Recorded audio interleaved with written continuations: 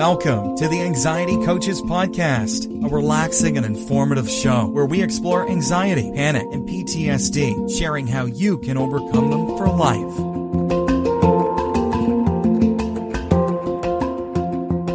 Aloha! Welcome back to the Anxiety Coaches Podcast.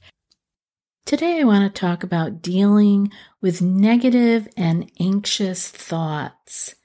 And I want to talk about it from the angle of happiness, because we want to just fill in the blank space that we create when we begin to erase some of this negative and anxious time that we have.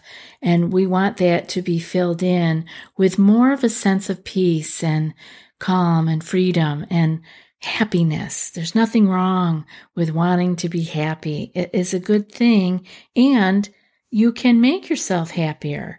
It's a practice, just as everything else. There are things that we can do. It's all an inner game. Again, this isn't about our external life. This is about our inner life.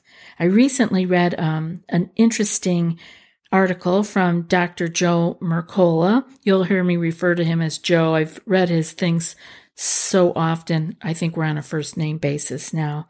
And this was about following the advice of ancient philosophers and how that could make you happier. Now, this caught my eye because I respect science, and I love that science is showing us more and more how everything about us as a physical being is working.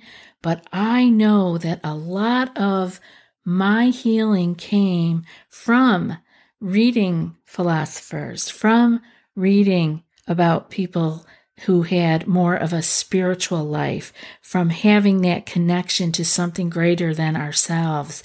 And the philosophers, ancient philosophers, had no direct science as we have today of knowing and being able to, quote, prove things, but it was evident in their lives. They didn't need, and they didn't have a way to prove anything more than that.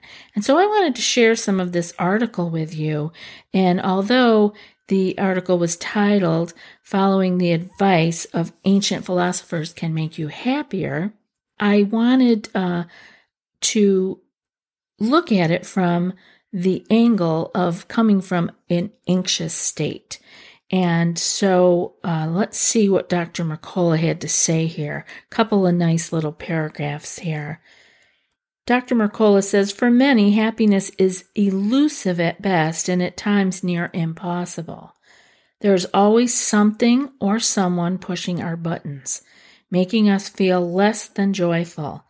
And according to Barbara Fredrickson, she is a psychologist and positive emotions researcher. She says that most Americans have 2 positive experiences for every negative one. And so I wanted to say here, if you are living with anxiety and if you are living in an anxious state as a regular daily occurrence, you don't even have that ratio. You do not have 2 positive experiences for every negative one, because your mind is telling you way more negative ones. Maybe your mind isn't telling you more negative ones than other people, but you are believing more of the negative ones than maybe someone who is not in an anxious state.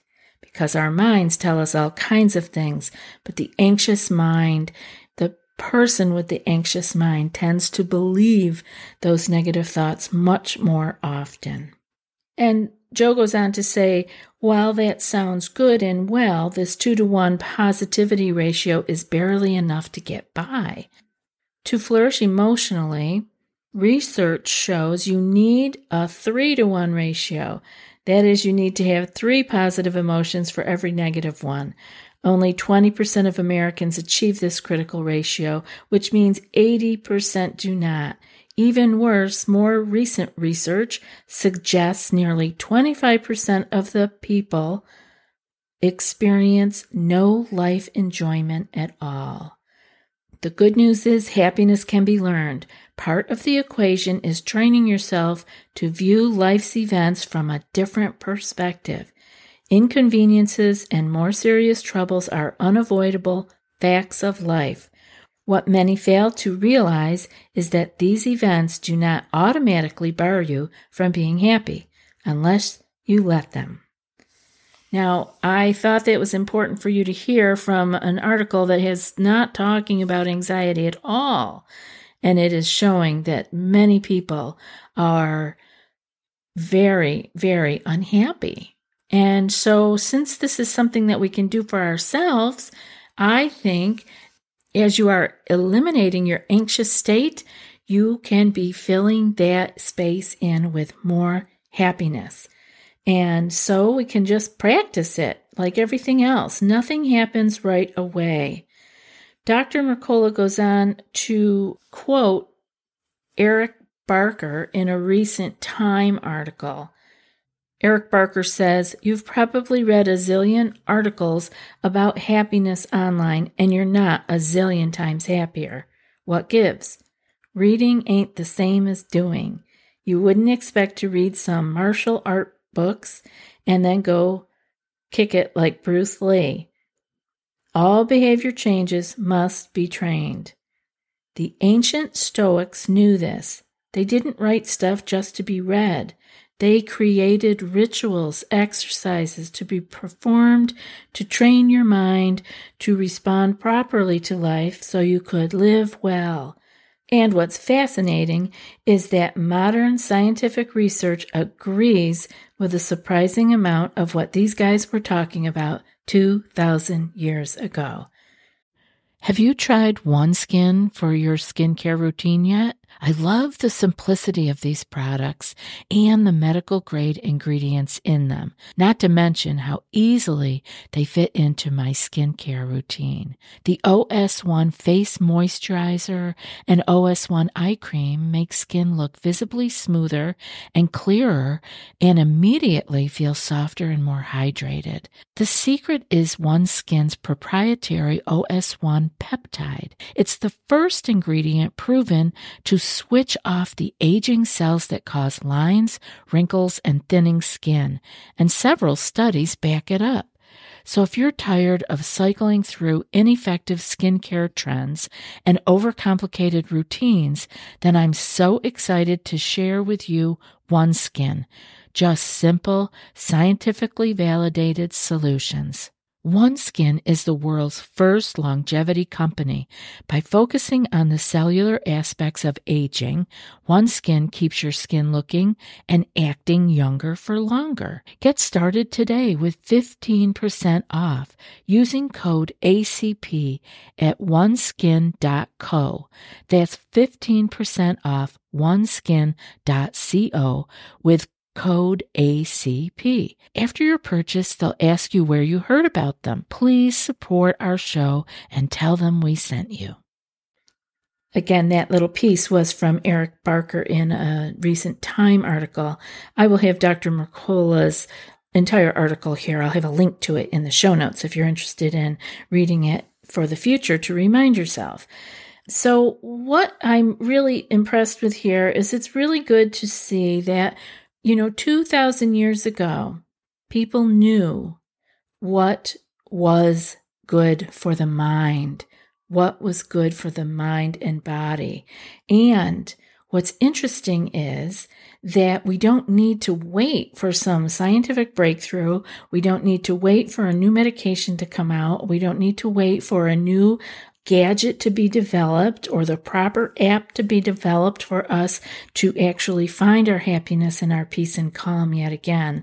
I really want you to know that this inner game is kind of already known. I believe that there's pieces of you already inside of you that know what to do, that knows what brings you happiness, because that is your natural state.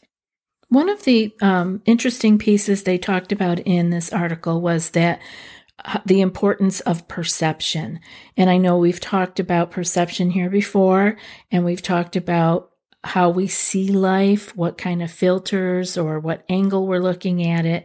And the wisdom of the ancients, according to this article, dictate that events are neither good nor bad in and of themselves. It is your belief about the event that upsets you, not the fact that it happened. And Ryan Holiday, he is an author of several books, including The Daily Stoic, but he goes on to say, Shakespeare and the Stoics are saying that the world around us is indifferent. It is objective. The Stoics are saying, this happened to me, is not the same as this happened to me and that's bad. They're saying if you stop at the first part, you will be much more resilient and much more able to make some good out of anything that happens. Now, we talk about that here all the time. Remember, we don't want to add judgment to what is happening. When we are sitting with our mind and these thoughts go through, the most important thing after actually seeing the thought itself is to not judge it. And that's what the Stoics were saying. You want to come to the place where you are saying, this happened to me. You don't want to say, this happened to me and that's bad. That's bad is adding a judgment to it. We want to experience things. We can just experience life. We don't have to add judgment to it, or a second thought, or a second arrow.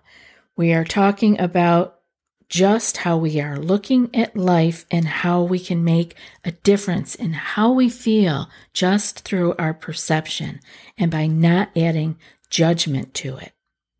And then there was another piece of advice down here, which was to follow your own advice.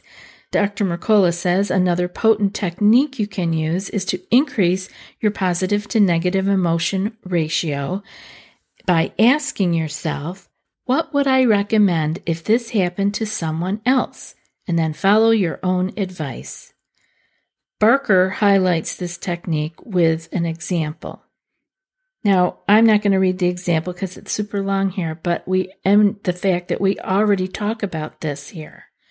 This is when you have heard me say, when you are feeling a particular way and you have something really that you want an answer to or reassurance about, you can take that. I often suggest not just saying what advice would you give to someone else. I usually ask that you say what you would say to someone very small, someone 4 or 5 or 6 years old that came to you with a big problem.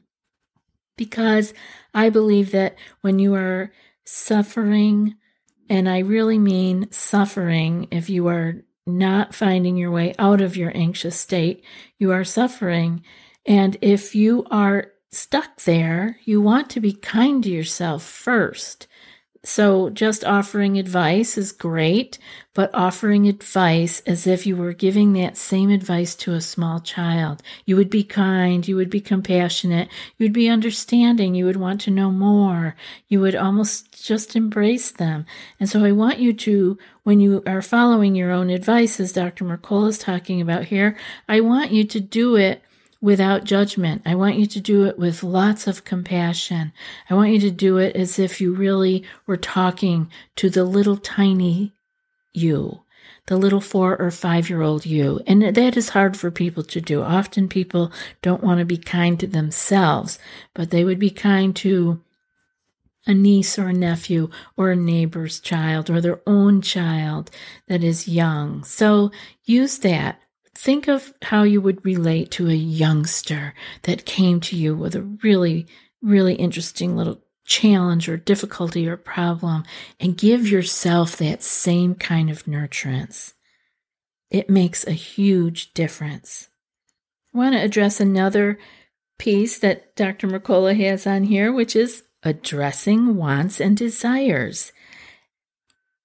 Dr. Mercola says, one of the greatest contributors to unhappiness is our wants and desires, regardless of whether they're able to be fulfilled or not, because as soon as you get the thing you desire, another newer, better thing will come along, fueling your desire to acquire yet again. Fulfilling desire is a never-ending cycle. Here, the old adage, to be grateful for what you have, is part of the prescription that Barker cites in the Daily Stoic, which says, "Here's a lesson to test your mind's mettle. Take part of a week in which you have only the most meager and cheap food, dress, and shabby clothes, and ask yourself if this is really the worst that you feared." To which Barker adds, and research shows that doing that really works. Luckily, there is a less painful way to get similar results.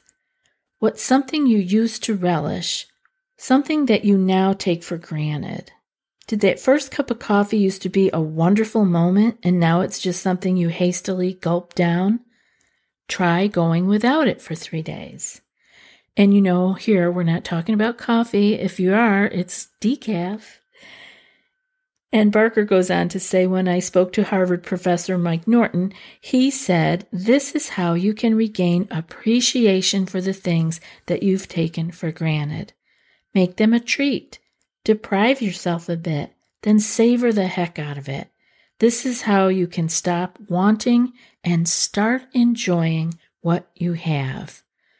This piece, everyone, is so important to me because I see much of the anxiety is fueled by the pressure to get ahead, the pressure to get more, and that drive. It's about future, future, future. So much anxiety is about that.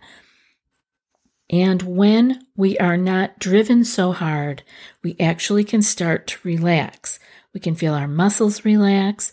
We can feel our mind relax when we are not driven for more. So I love this idea of you don't have to take a week and dress in shabby clothes and eat the minimum food or whatever, but you can do the idea of maybe giving up something you really liked, like your morning decaf. Give it up for 3 days and then go back to it and see. It really does make things different. And the point is that we do it then more mindfully. What happens is when we have what we have, we want more because we're not even mindfully enjoying what we do have. We aren't in gratitude for what we do have. And these are very simple practices that can change not your world, not the physical world around you, but your perception of it. You begin to feel so much more alive. And it's just like the old saying that enough is as good as a feast. And that is very true as long as you are with your enoughness with mindfulness and appreciation and gratitude. So I hope you will give that a try. And that the very last piece here is Dr. Mercola saying that those who feel they have enough are usually happier. Some even claim that the key to happiness is learning to appreciate enough and embracing a more minimalistic lifestyle. The average credit card debt for Americans who carry a balance is $16,000, and 38% of U.S. households carry some amount of credit card debt. The total outstanding consumer debt in the U.S. in 2016 alone was a staggering $3.4 trillion. Meanwhile, financial hardship and work stress are two significant contributors to depression and anxiety. The answer is pretty self-evident: buy less. Many who have adopted the minimalistic lifestyle claim that they've been able to significantly reduce the amount of time they have to work to pay their bills, freeing up time for volunteer work, creative pursuits, and taking care of their personal health, thereby dramatically raising their level of happiness and life satisfaction. The key here is deciding what enough is. Consumption itself is not the problem. Unchecked, compulsory shopping is. It's like being on a hamster wheel. You keep shopping, thinking happiness and life satisfaction will come with it. yet it never does. Many times, accumulation of material goods is a symptom that you may be trying to fill a void in your life. Yet that void can never be filled by material things. More often than not, the void is silently asking for more love, connection, and experiences that bring purpose and passionate engagement. The article goes on, of course, and on, because Dr. Mercola always has long articles, and he goes on further to talk about gratitude, which is something that we discuss here quite often. I will make a link to this article in the show notes if you want to read the whole thing, but I hope that you will take that idea of enough and let it roll around a little bit, not to add more pressure to your life that, oh, now I have one more thing I have to do, but to actually see that what you already have for right now may be enough. Anxiety tends to live in the future, and so when we are not in the present with what we presently have, we're searching for more. How am I going to get more? It's all in the future. So just pull it back. This is totally good medicine for the anxious state. I hope that you will take some of that and try it out in your own life. And now for today's quote. Nothing can bring you peace but yourself. And that's from Ralph Waldo Emerson. I'll be back in a few more days with another podcast. Until then, be well and aloha. Thanks so much for joining us for today's episode of the Anxiety Coaches Podcast. Find more information at theanxietycoachespodcast.com.